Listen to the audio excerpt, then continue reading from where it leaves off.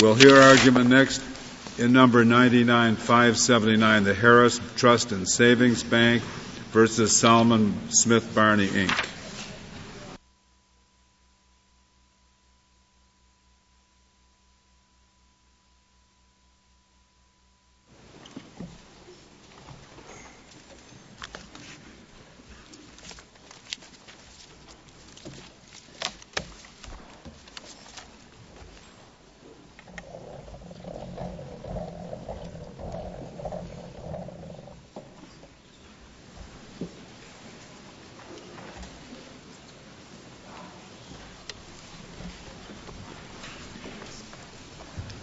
Mr. Long.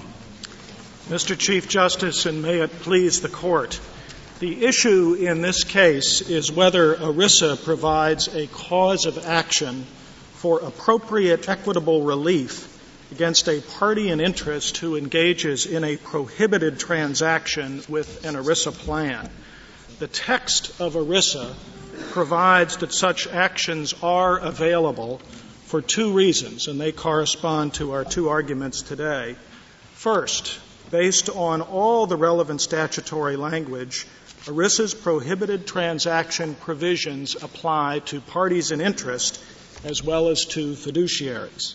And second, ERISA's carefully crafted civil enforcement provisions in Section 502 authorize actions for restitution of plan assets transferred in a prohibited transaction without regard to whether the party in interest is itself deemed a violator of ERISA. If the provision allows suit against parties in interest, why wouldn't it also allow suits against persons who are not parties in interest?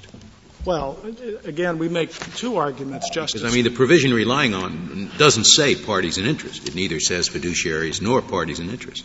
And if you're going to say that it doesn't matter who it says is the defendant, then I guess we have to say the defendants could be anybody. Our first argument is that outside of Section 502A3, ERISA does say in Section 406, in Section 502I, in Section 4975, that parties in interest are not to engage in prohibited transactions. If they do, they're subject to punitive penalties and taxes. So that distinguishes the party in interest transactions from other sorts of non-fiduciary True, activities. but those are not the sections that create the cause of action. The section that creates the cause of action doesn't say whom it's against. Well, you say that it doesn't matter whether it says whom it's against. I don't know why it couldn't be against anybody. Whenever it's equitable to get the money out of somebody's hide. And that is our second argument. And under our second argument, looking to the language of 502A3, the plain language, you're correct. It does not matter when there is a violation of any provision of Title I. The plain language of 502A3 is that there shall be a civil cause of action for appropriate equitable relief to redress the violation. And any other instance where the United States Code or even a state code creates a cause of action without saying whom it's against? Well, Congress, the Court has said several times that this is a very carefully crafted provision, and the Court will not tamper with its language. And what Congress did here was deliberate. If you look at other provisions, the preceding subsection, 502A2, that's limited to fiduciaries. If you look at the preceding section. Where is that set forth in your 502A2. The statutory provisions, Mr. Chief Justice, are in the joint appendix, and 502A2 is on page 254 of the joint appendix. Thank you. And that provision provides for an action by the Secretary or by a participant, beneficiary, or fiduciary for appropriate relief under Section 409. And Section 409, in turn, is limited to fiduciary breaches. And two other examples, if you look to Section... Excuse me, make the point again. You're saying 502A2. The point, very simply, Justice Scalia, is that if Congress had meant to limit 502A3 to any fiduciary who violates any provision of ERISA or any person who violates any provision of ERISA, it would have said so. 502A2 is an example of a limitation to fiduciaries. Another good example is the Federal Employee Retirement System statute that's cited in our reply brief, in footnote 1 of our reply brief. That is a provision that is modeled directly on 502A3. Congress picked up precisely the language of 502A3 with an important change. Where is that cited in your reply brief? Mr. Chief Justice, it's on page 1, and it carries over onto page 2 in the first footnote. And that provision says that a civil action may be brought by the Secretary of Labor or any participant, beneficiary or fiduciary against any fiduciary to enjoin any act or practice which violates any provision or to obtain any other appropriate equitable relief. So when Congress wanted to limit the cause of action to any fiduciary or any person, it knew how to do it. Another provision which is not cited in our brief, and I apologize for this, Section 501 of ERISA that precedes 502, that section provides that any person who willfully violates any provision of the reporting and disclosure requirements is liable. So Congress was very deliberate about the language it used. When it wanted to limit liability to any person or any fiduciary, it said so. Or any person who's violated. So you really think that the best reading of this provision is that you can bring the action against anyone, even someone who has not been in violation of the law? Yes, Your Honor. It says any act or practice which violates a provision of ERISA, and then it says for appropriate equitable relief to redress the violation. And that dovetails with the reference to any act or practice, because appropriate equitable relief certainly includes a constructive trust. And the nature of a constructive trust is that it follows the assets. It doesn't look to whether the person in possession of the assets was a violator. Well, but it doesn't say just constructive. I mean, it's an extraordinary intent to attribute to Congress, that it's essentially left it up to the courts to decide who is liable. Well, it is because, I mean, a court could say somebody who knew of this violative transaction, who has no other connection with the thing at all, just knew about it and did not blow the whistle.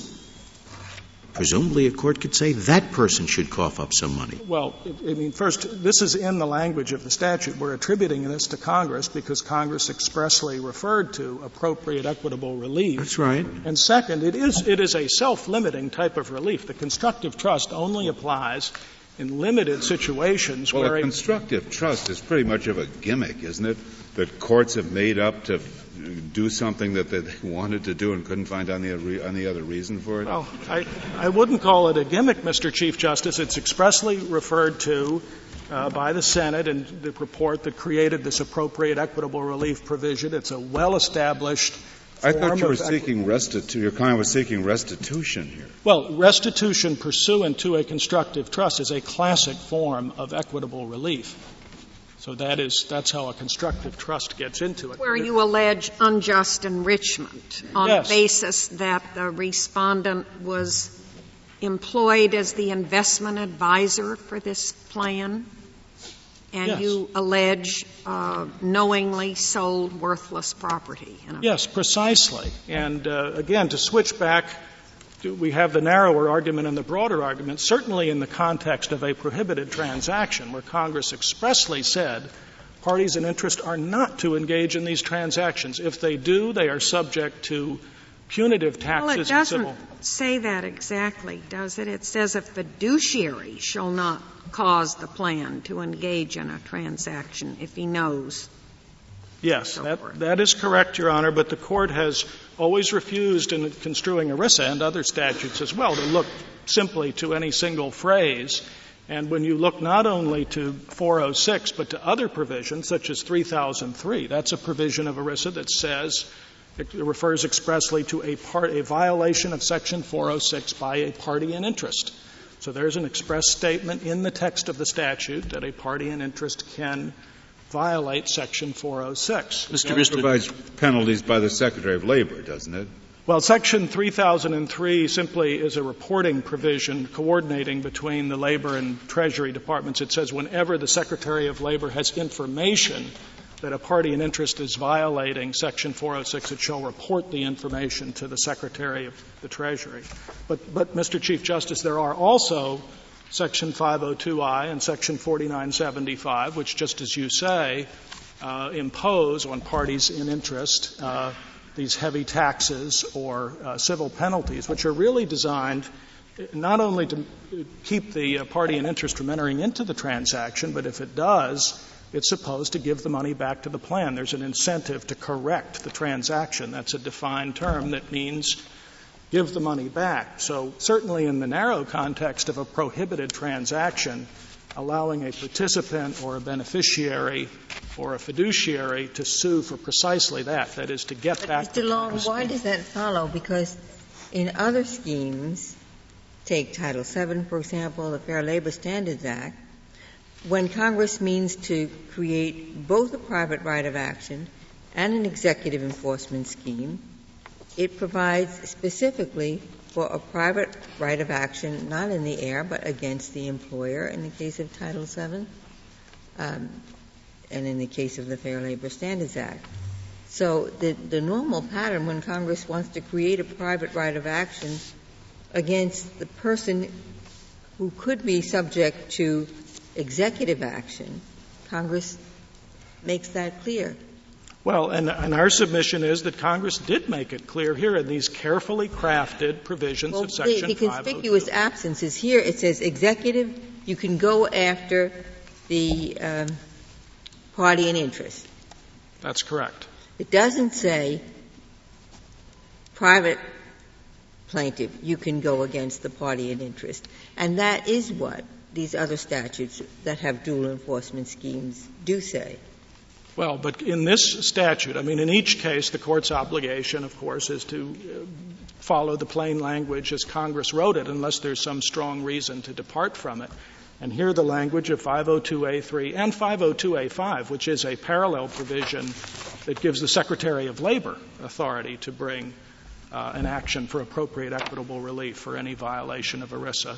Both of those provisions are broadly written. What Congress did here was it had provided some specific, they're not really remedies, but taxes and civil penalties, and it also provided a general catch-all provision. And the Court addressed this in Verity and said the fact that Congress has addressed it narrowly does not mean that we shouldn't give the full effect to its broad language as well. Mr. Long, with respect to the catch-all, I've been assuming, and tell me whether my assumption is right, that but for ERISA and its preemptive effect, you would be entitled to seek this kind of equitable remedy in a state court under its equity jurisdiction. That's correct. So the real reason, I guess one of your reasons for saying you've got to find it in the catch-all here is that it would have been very odd for Congress, in effect, to take away a remedy for the benefit of the ERISA beneficiaries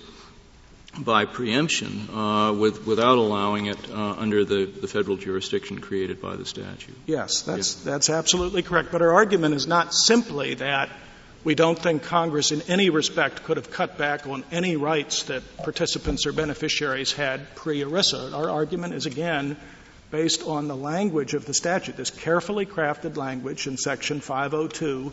And when you see how the pieces dovetail together, it's just clear that Congress did not limit this to any person who violates ERISA or any fiduciary who violates ERISA. If you're right, the thing I'm having trouble with the case, and maybe it's only tangentially relevant, but if you're right, I thought stockbrokers are always selling investments to people.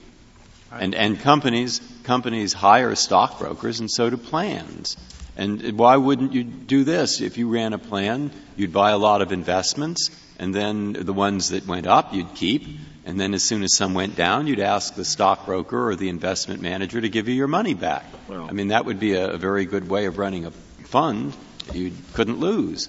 Well, so there's something I'm missing in how this statute works. Well, I think a few points. One is, certainly there are the the excise taxes and the civil penalties which apply to all these prohibited transactions. So my difficulty is probably something very basic. I don't understand how you read the statute, and it seems to say you can't buy services from somebody who sells you services. It seems to say you can't buy computers from a computer servicing company. Right. Well, it seems to say you can't buy investments from a stockbroker, and yet I thought that's their job. And so there's something basic I'm not understanding. Maybe it's not relevant, in which case just tell me that and don't answer. I mean, I think in part you're quite right, and it shows how serious Congress was about these prohibited transaction provisions. It really was a shift. It wanted to bar these transactions categorically, but then subject to exemptions. And I think a big part of the answer to the difficulty you're having is Section 408 does create certain exemptions. You're saying the real issue in this case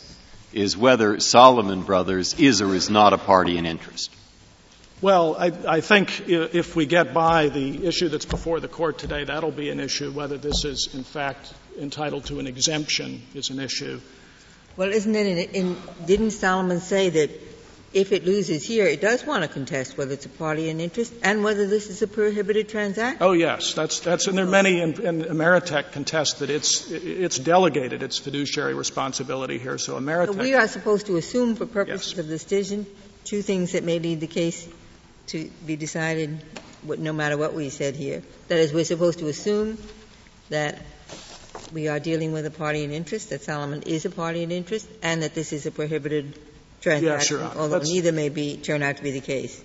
That's correct. That's what although you say it doesn't matter whether Salomon Brothers is a party in interest. You say that you would have a cause of action under this provision whether or not. It does matter, and that's because as the Court said in Mertens, there's not equitable relief at large. There has to be equitable relief to redress a violation of ERISA.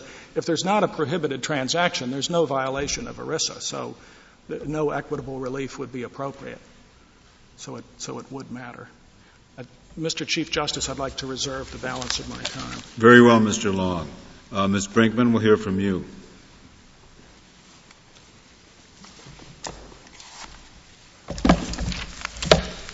Mr. Chief Justice, and may it please the Court.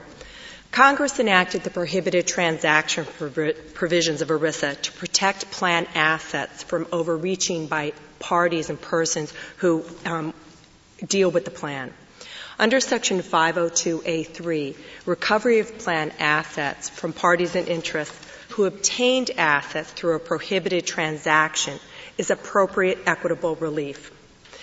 The penalty and tax provisions of ERISA make clear that the preference is for disgorgement of such assets from a party in interest who receives such assets.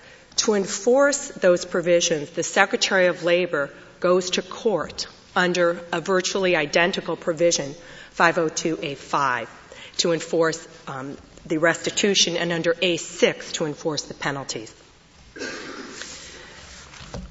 Justice Breyer, you had been inquiring about the reach of the prohibited transactions. I think it might be useful to understand it to take a look at some of the exemptions.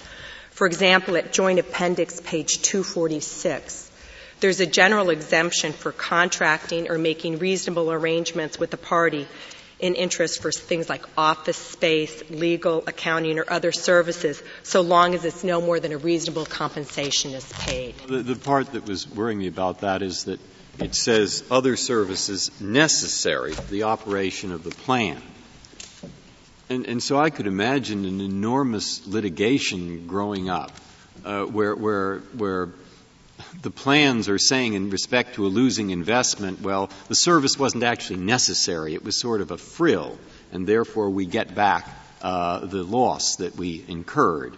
And where you talk about the other enforcement provisions, it's the Secretary doing it.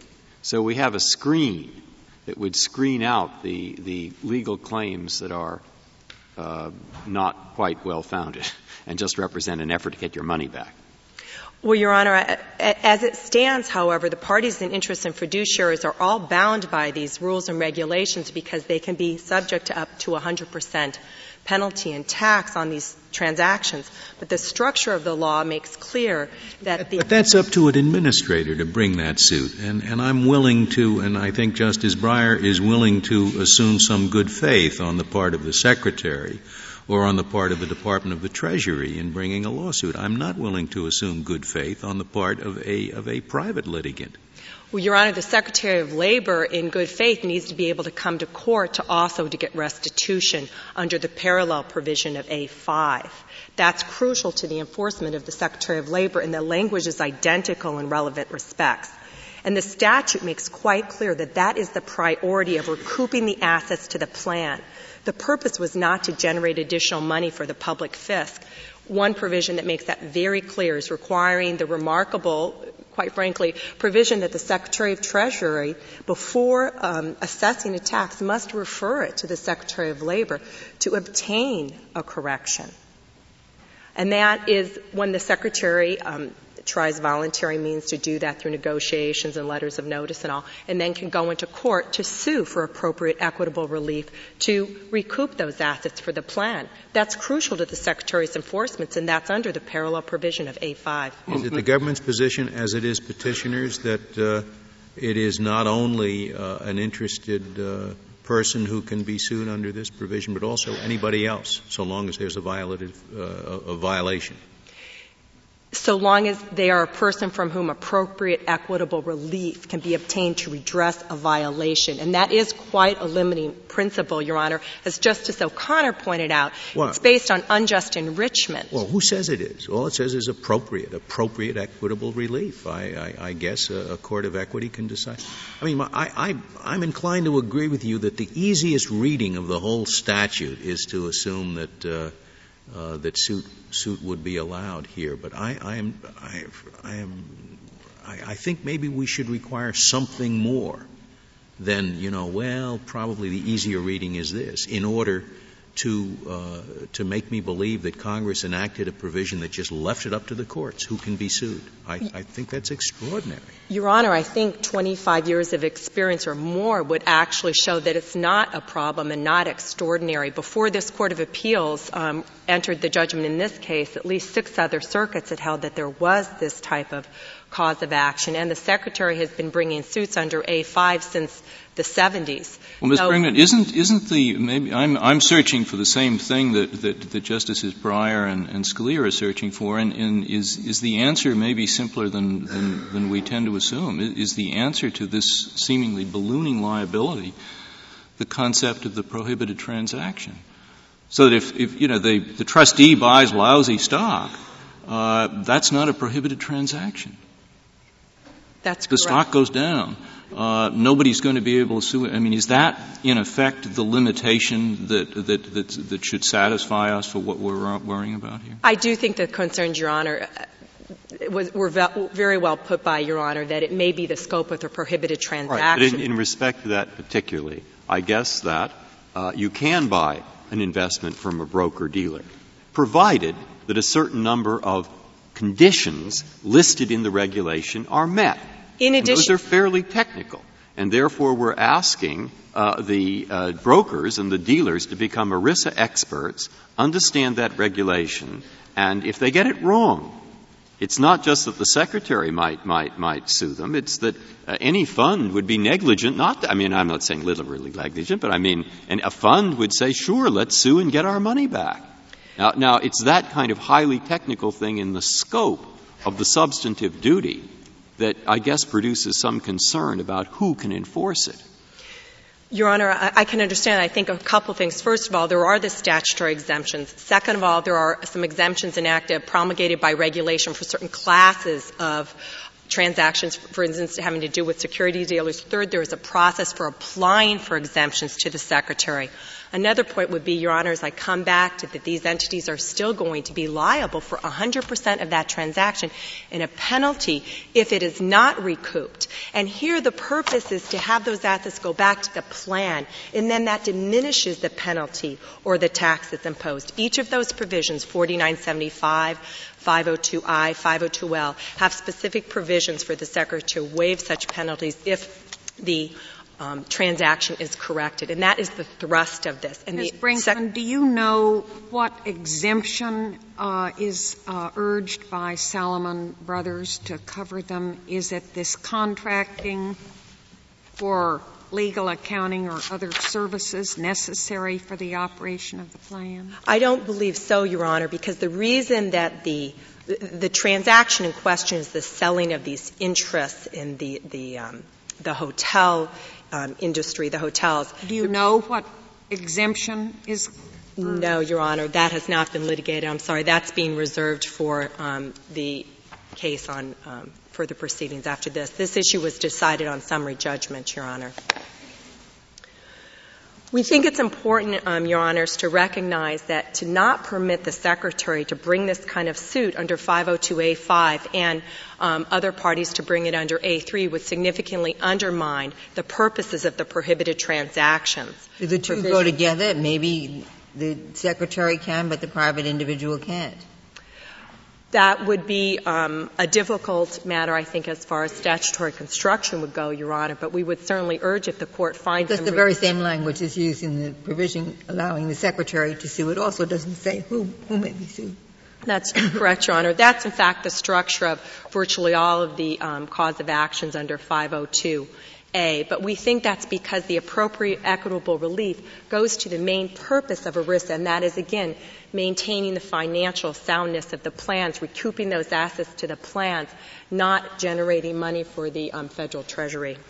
Yeah, but you can't want to open it up to recovery of every bad investment that the plan makes. But it's not, Your Honor. I think that the long history of that's what everybody is concerned about. And I think the long history of this makes clear that it is not, Your Honor.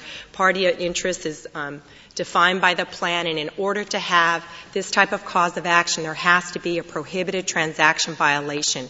And that means it has to be one of the specifically identified statutory transactions between a fiduciary and a party in interest. In your view, would make this a prohibited transaction? Under subsections A and D, there was an exchange of plan assets. If you look at the prohibited transactions are set forth in the joint appendix, beginning on page 242.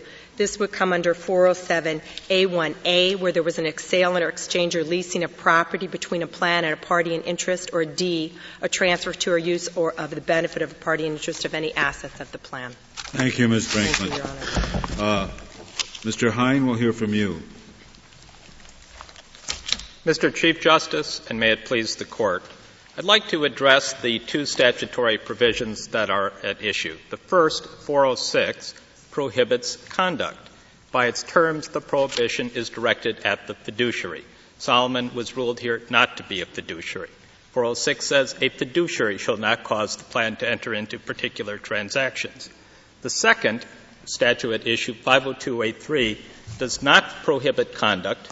It does not, by its terms, May I just ask you about 406? I got to kind of go a little slow. It speaks in terms of what the fiduciary can do. But is your adversary correct in saying that if the fiduciary did this, it was a prohibited transaction? If it was was the transaction at issue in this suit prohibited by 406(1)A or 406(1)D? That is an issue, Justice Stevens, that is yet to be determined. I think Justice Ginsburg is correct that in the current procedural posture of this case, where we have the question of whether there's a right of action at all, one assumes arguendo, as the Court of Appeals did. For purposes of our decision, you may win it later on, obviously, but for purposes of our decision, there was a sale by a fiduciary which violated 406A1A and 406A1D. Again, Justice Stevens, with the caveat that we will be disputing that in the future. Correct. I understand, but we're assuming that they may be able to prove whatever they have to on remand that would establish those facts. And your argument is that doesn't matter, you still win. That's correct. But you don't win because it was not a prohibited transaction. At this level, we win because there is no prohibition directed at the counterparty, whether it's a party in interest or not. The statute is clear. It says a fiduciary shall not By its terms, it does not impose a prohibition or create a duty on the part of the counterparty, which could be a party in interest, or a number of those subdivisions in Section 406 do not even refer to party in interest at all. If one looks at... but the ones we're talking about do refer to a party in interest. At least the 406 A1, A1A, and A1D do depend on your being a party in interest. Yes, Justice Stevens, those provisions do refer to the party in interest, but the entire Section 406, prohibited transactions, is structured to prohibit conduct by the fiduciary. So in Section 406A, there's a list of prohibitions that says the fiduciary shall not. And one of those does not even refer to party in interest. Yeah, but what you're only saying, it's a prohibited transaction because of misconduct by the fiduciary. That's what your point is. That's exactly correct, Justice. It nevertheless is a prohibited transaction, and the argument by them is that a party in interest who engages in such a transaction knowingly may not keep the benefit of the transaction without being unjustly enriched. Well, at the district court level, petitioner's argument was strict liability. They've now revised it to be a knew or should have known standard. Right. And our alternative argument, which we don't believe this court need reach, is that if one is going to recognize a cause of action here, the standard at least has to be equal to that in 405A, because Congress, in Section 405A, Congress expressed adroitly the question of whether or not participants in fiduciary breaches should have liability. Well, why isn't what you've just said the answer to the problem that I earlier raised or that we were talking about? That is to say, if we decide with you now on this threshold issue, let's take a different case and get out of the case the problem as to whether you're a party in interest. Imagine that a fiduciary or somebody else gives about $1 billion of the trust's assets to a crooked employer, and the employer runs off with the $1 billion. And what the trustee would like to do is to get the $1 billion back from the employer who's in Mexico or wherever. Now, you're saying that Congress didn't want that to happen. Well, I mean that's why not? I mean, it's sort of like basic laws of any trust, et cetera. So you take the assets of the trust, you run off with them. What you've done is unlawful. You gave it to your cousin. He was knowing. You get it back from the cousin. So why would we interpret this to be any different? What we're saying, Justice Breyer, is that Congress made a deliberate choice, and this was a legislative compromise where there would be this administrative mechanism, civil penalties or excise taxes as an administrative mechanism that could be pursued to obtain a correction or restitution from the... Why would Congress not have wanted to follow the most elementary sort of law of getting assets back for trusts in this kind of situation where we get out of the case, the party of interest issue? I think we focus on a clear case where there really is a party in interest and they shouldn't have done it and so forth. Justice Breyer, let me address you in two ways, because I think that the first question that you're asking is, in effect, why would Congress have set it up this way? It was a legislative compromise. The House was saying no party in interest liability in civil suit. Also, the House was not proposing to have excise taxes or other administrative sanctions against a party in interest. The Senate wanted both. The Senate bill provided for civil liability of parties in interest both for damages and for disgorgement. The Senate bill also provided for an excise tax regime for administrative enforcement. So the Senate wanted both. There was a compromise. And it's very clear that what happened is that the conference committee staff, and it's in the appendix, recommended that the House position be accepted on the issue of liability, that there should not be civil liability of parties in interest. However, Congress did continue with the excise tax provisions that the Senate had proposed, providing an administrative sanction. And the government argues here that, well, they need the right to sue under A5 as well, and that private parties have to have the right to sue under A3 as well. But when one thinks about it, the logical consequence here of the government's position, because the government says that the excise tax and civil penalty mechanism is all set up to procure the restitution of the assets to the plan. That's the whole purpose of it.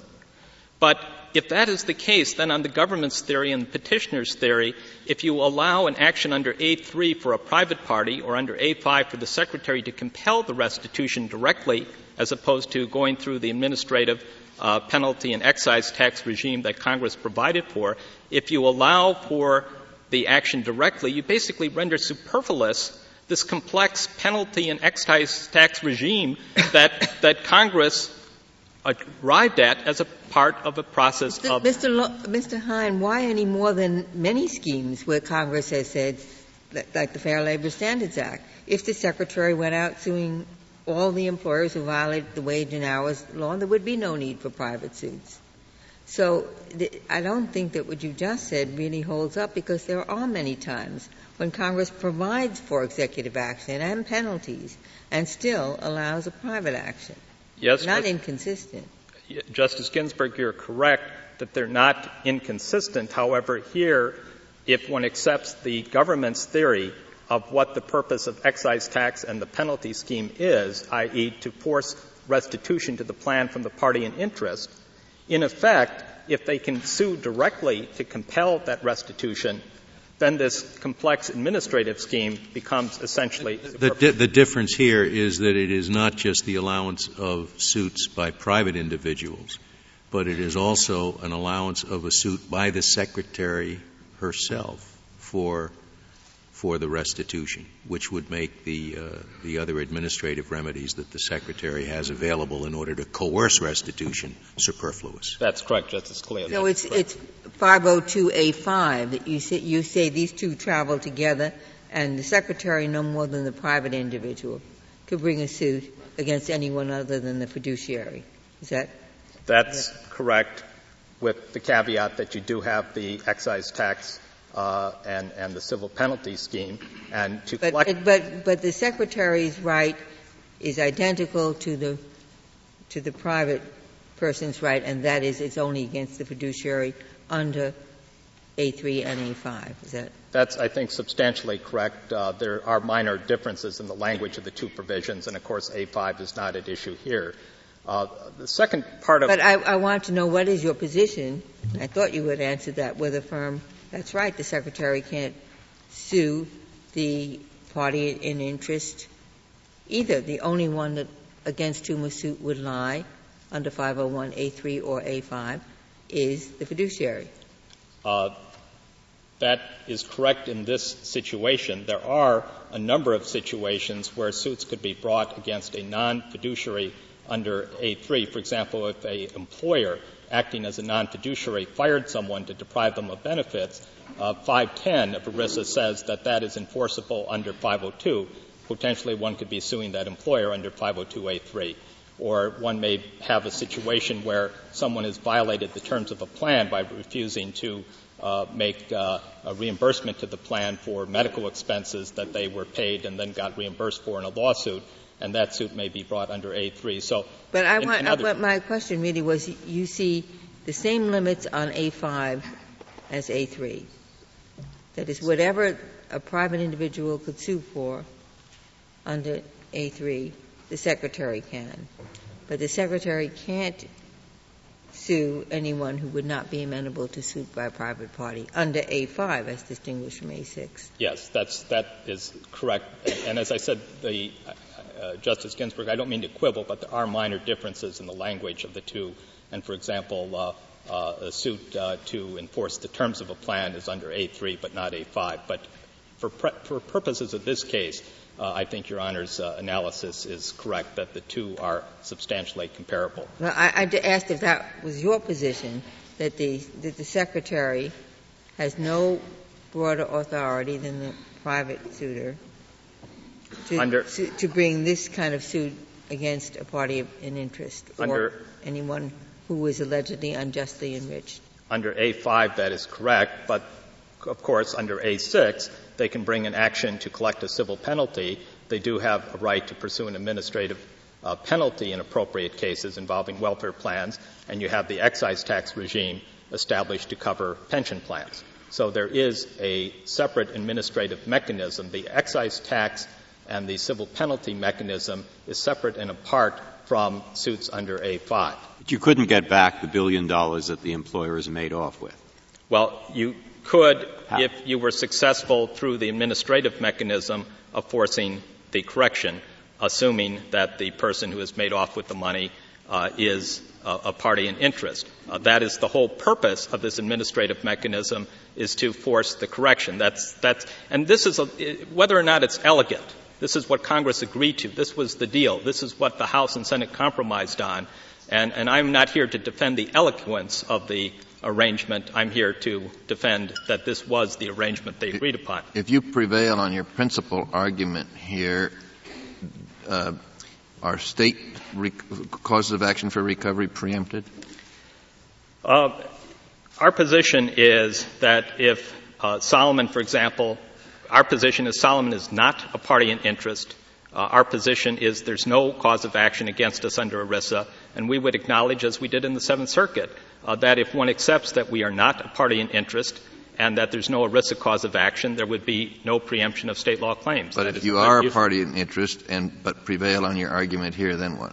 Then I think, Your Honor, there may be a closer question, because under Pilot Life, there's a recognition that Congress, if Congress set up a remedial scheme to deal with parties in interest, and the remedial scheme was to rely on administrative enforcement, the civil penalty, and the excise tax, there would be an argument, I think, under Pilot Life that that is exclusive. There may be an argument to the contrary as well. This Court in Mertens, I think, quite correctly said that our job at hand is to deal with whether there's a right of action or whether there's a particular stated remedy. Whatever the preemption consequences of that decision may be is for the future. And that is how the Court approached this problem in Mertens, saying preemption issues are for the future. I think that was the proper analysis.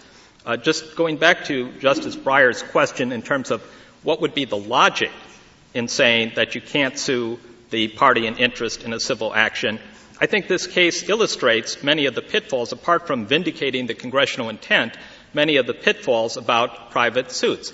For example, if one can sue under A3, you have the specter of the fiduciaries who themselves violated the statute, who themselves caused the plan to enter into the prohibited transaction, or who knowingly participated in that conduct, being the ones who themselves are plaintiff. Here, Ameritech Corp., for 3 years running, Ameritech Corp. Represented to the United States government no prohibited transactions, no non-exempt prohibited transactions.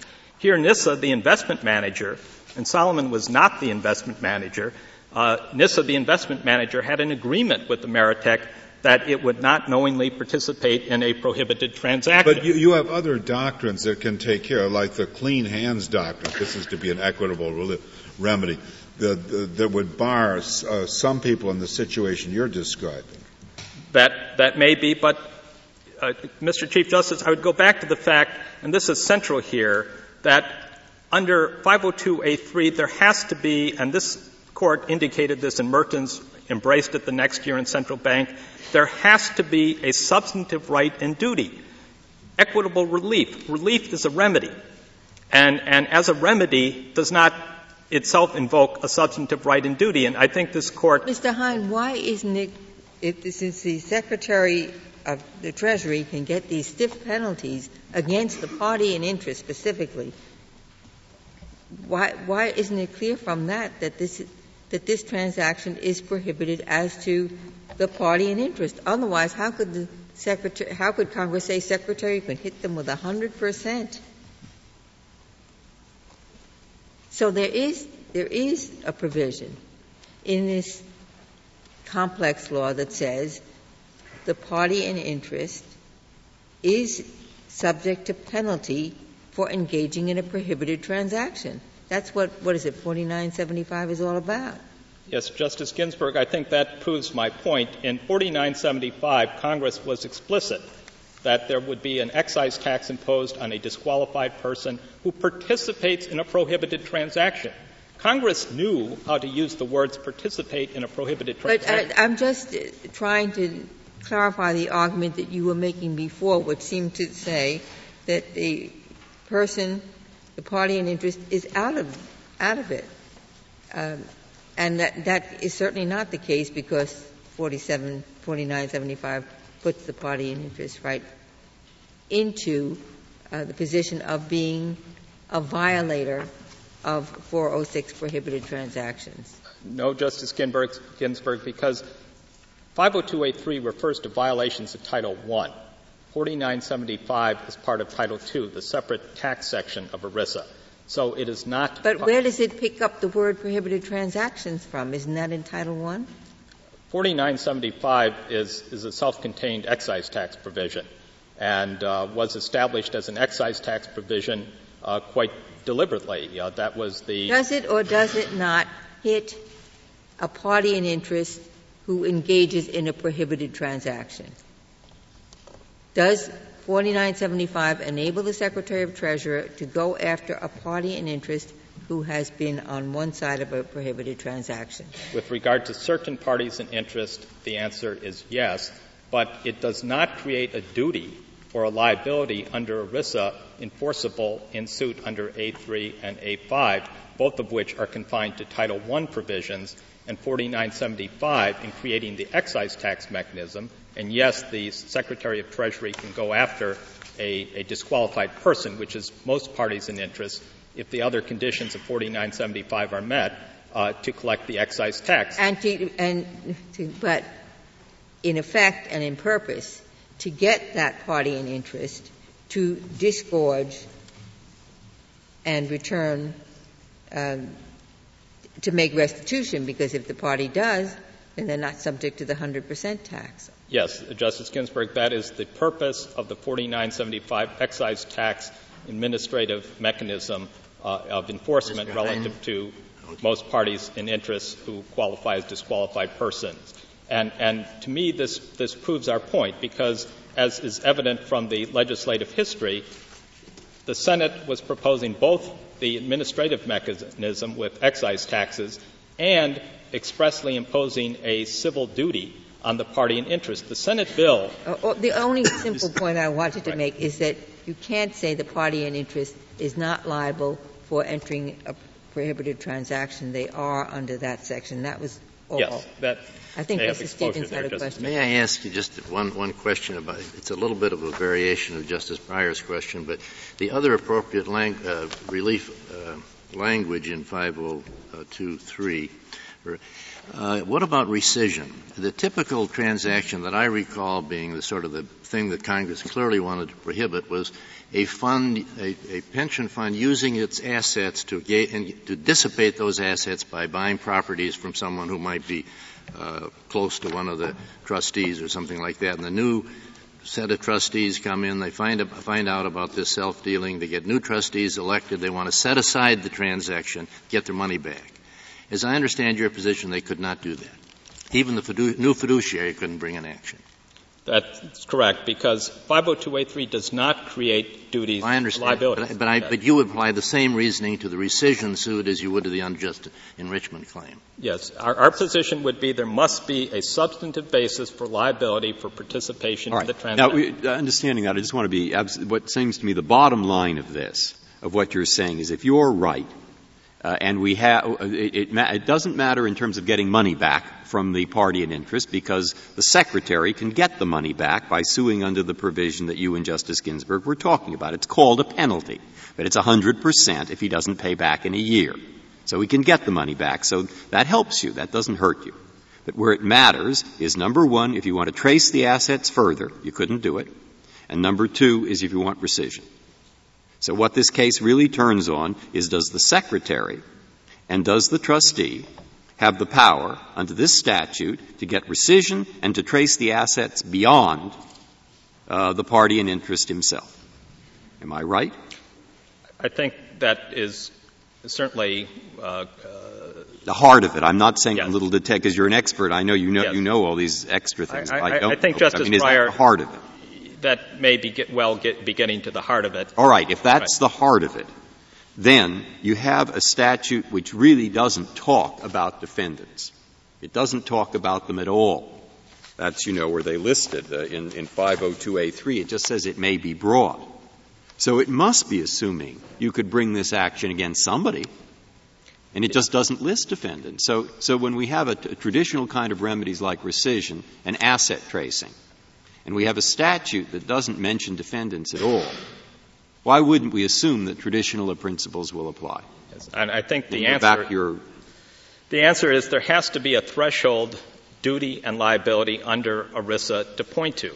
That's what this Court said in Mertens, reprised the next year in Central Bank. There has to be this threshold duty and liability. Where is the duty and liability under Title I? Because it's only violations of Title I that can be enforced under A3. So where is the threshold duty and liability under Title I? Mr. Hine, about the tax, is it correct that as Justice Breyer assumes that the 100% tax goes to the fund? I thought it went to the government. Well, the tax is How does it get back to the fund? Justice Scalia, the tax is the prospective sanction. No, the penalty. He means the penalty. That's good. Yeah. Or the penalty. A tax equal to 100% of the amount involved. Yes. That's a tax. It goes to the government, right? Does the government turn around and give it to the defrauded? Justice Scalia, the scheme that Congress came up with was one where this tax or penalty would be used as a lever by the government to force correction. I know, but you have an intransigent object, and he says, I don't like this fund. I'd rather give the money to the government. So he coughs up the 100%. Yes. What happens to it? Then the government keeps it. The government would keep it. And again, has that ever happened in all the application of this penalty, that somebody has opted to give, in effect, to make restitution to the government rather than to the trustee? I would have two answers, Justice Ginsburg. The first is I personally don't know. The second is I believe the petitioners in their brief and the government in their brief take the position that very, very little tax revenue is collected under this provision. So I would infer that if little tax revenue is collected, that it is very, very serving its purpose to get the money back to the plan rather than in the coffers of the Treasury. That would be my. But still, it's an important point, isn't it? Because, in fact, I was wrong. In fact, if this civil penalty is going to the government, then if you're right, there's no legal way to get the money back to the workers. I mean, that's basically the upshot, isn't it? That I was wrong in saying it's just tracing. It's tracing, plus it's restitution, plus it's the fact that you can't get the money they took and gave to their cousins or whatever. You can't get it back to the workers. You get it back to the government. So that's three problems, not two. Justice Breyer, if it does not have its desired force as the sanction to force the correction, the whole theory of the excise tax and civil penalty was it would force people to correct, and so the plan would get the money back. And I might add that the plan, in a situation, take this situation, the plan is not without its remedies. If a fiduciary breaches, there is full recourse against that fiduciary. If there is a fiduciary that knowingly participates in the breach, there is recourse against that knowing participant. The fiduciary is solvent. Yeah. There's provision in ERISA that a plan can insist that its fiduciaries have insurance. The plan can itself buy insurance against fiduciary breach.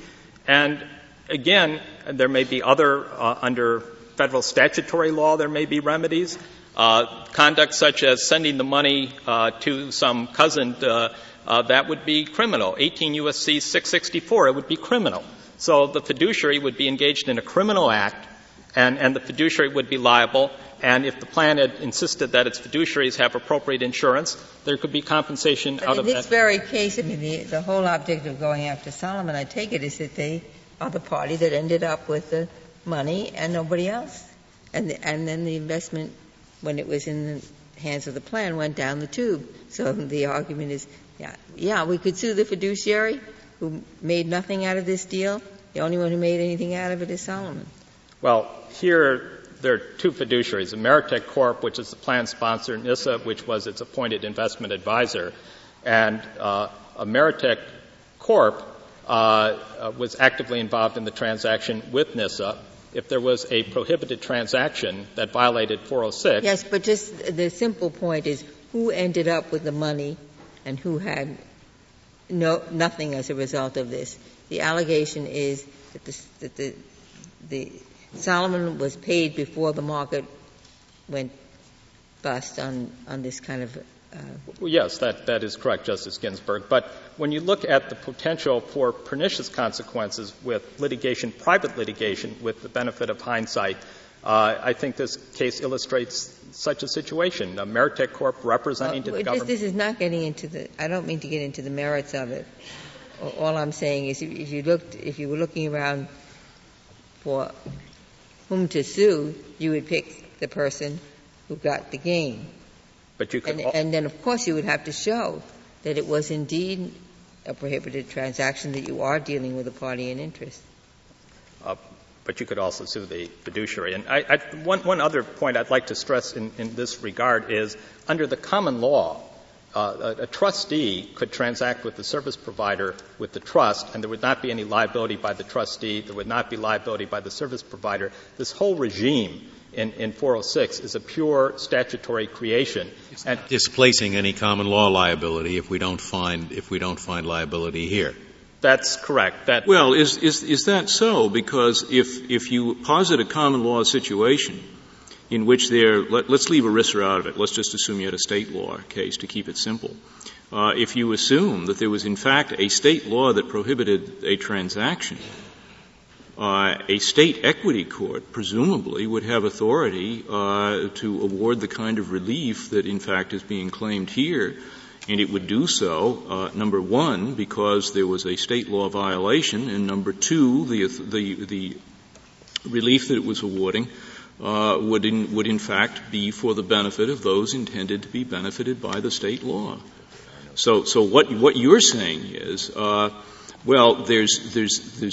there's nothing is being displaced here simply because ERISA preempts any state law. I think you're assuming that ERISA preempts any state law jurisdiction to protect the benefited parties. Well, Justice Souter, what I was referring to is here the act of a trustee for a trust dealing with transacting with the service provider to that trust was not a breach by the trustee and was not a breach by the service provider under the common law.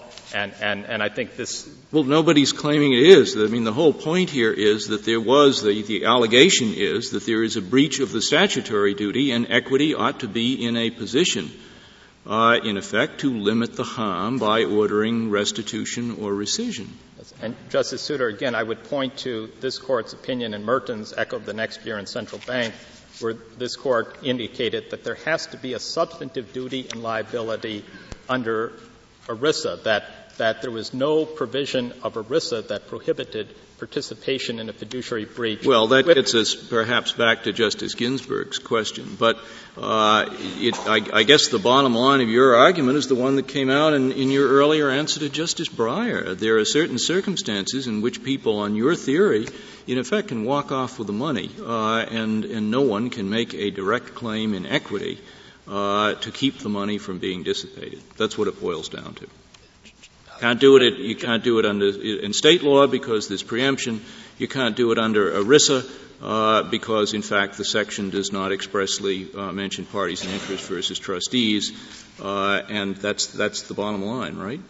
Justice Souter, that's the legislative compromise that Congress worked out, both as to the enforcement scheme as well as its decision on preemption. Thank you, Mr. Hine.